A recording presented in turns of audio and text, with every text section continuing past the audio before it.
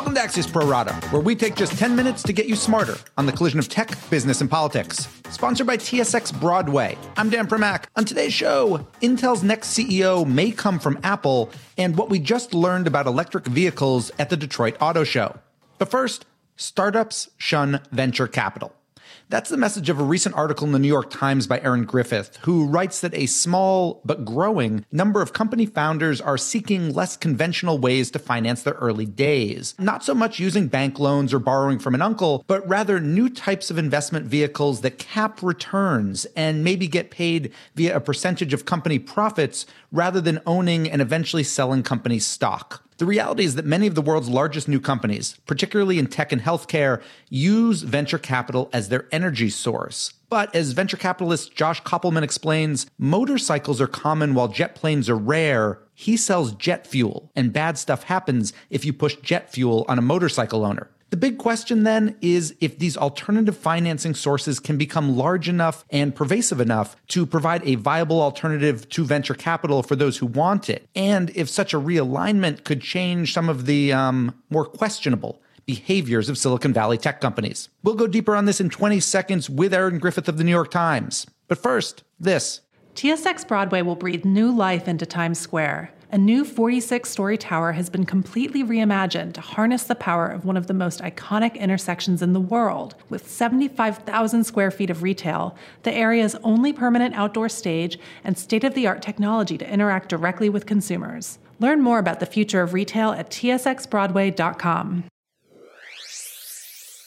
We're joined now by New York Times reporter Erin Griffith. So, Erin, you and I have both covered venture capital for a very long time and have even both worked at VC-backed media companies. So what got you interested in writing about company founders who don't want venture capital? Well, it's a trend that I picked up on, I think maybe starting back over a year ago. I don't know if you remember, there was a couple of years ago, I wrote this story about this pattern of fraud and unethical behavior that we were seeing at venture-backed startups, from Zenefits to Theranos to some of the lesser-known situations. And out of that, there was this zebra movement that sort of emerged around the same time, where they were looking at all of these ethical shortcomings, including the lack of diversity and some of the harassment things that began to bubble up, and realizing we don't want to be a part of this. And venture capital is sort of the one aspect of all of these situations that they all seem to have in common.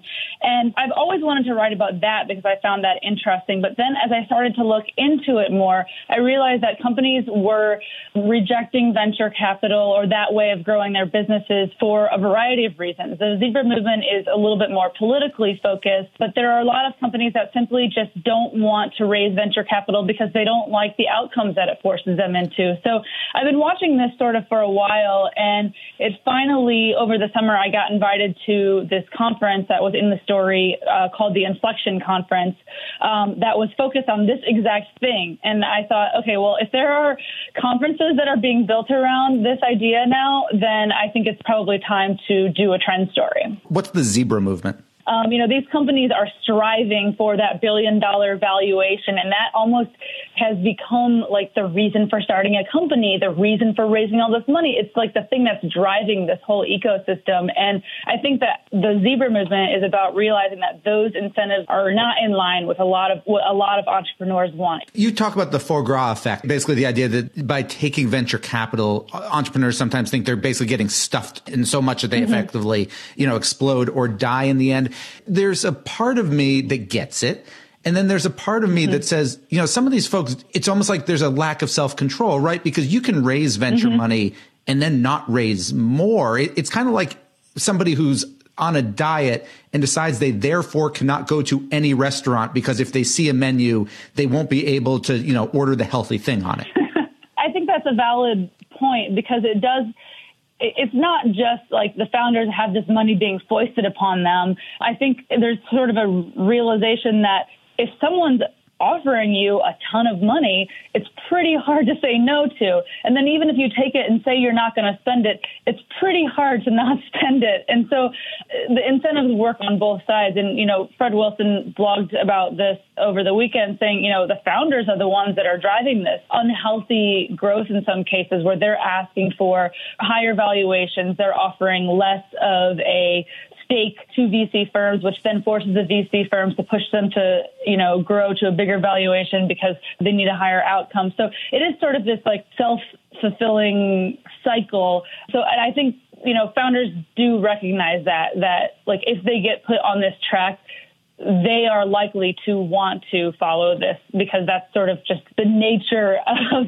what the system has created, where we are in it. You mentioned earlier kind of some of the more political, and I don't mean electoral politics, but call it more demographic politics that are kind of part of this Zebra movement. Explain that to me a little bit. Why potentially does taking venture funding impact, say, the sorts of people a startup might hire, particularly from a gender and racial breakdown perspective? Well, I think it I think you can trace it all the way back to the fact that the people that are writing these checks are extremely homogenous, sort of middle-aged white men. There's not a lot of diversity in venture capital. That's starting to change. A lot of firms are finally putting real effort behind that, hiring female partners. Still a very long way to go, both on that and on the racial diversity. So it starts there. But then I think there has been a culture of hypergrowth at all costs. And that often means that a lot of other concerns about taking the time to hire HR early on, or to think about how to make sure that your company is diverse, or how to think about ways that think about the outcomes of what's going to happen, or what does this business model sort of mean for the types of decisions that we make, ethically speaking. I think there's just a lot of questions that people are tracing back to venture capital as sort of the cause. And I think that's sort of part of the issue. It's more about just being a lot more thoughtful about how they're going to grow their company for the long term. And raising venture capital is one way. And there are a lot of alternatives that are being talked about now. Erin Griffith, San Francisco correspondent for the New York Times. Thank you so much for your time. Thanks a lot. My final two right after this. TSX Broadway, Times Square's first full building brand platform, is driving the future of brick and mortar retail. Through digital customer engagement capabilities and unparalleled space flexibility, TSX Broadway will become a 75,000 square foot playground for the world's most ambitious brands to engage with their consumers on a more personal level. Learn more at tsxbroadway.com.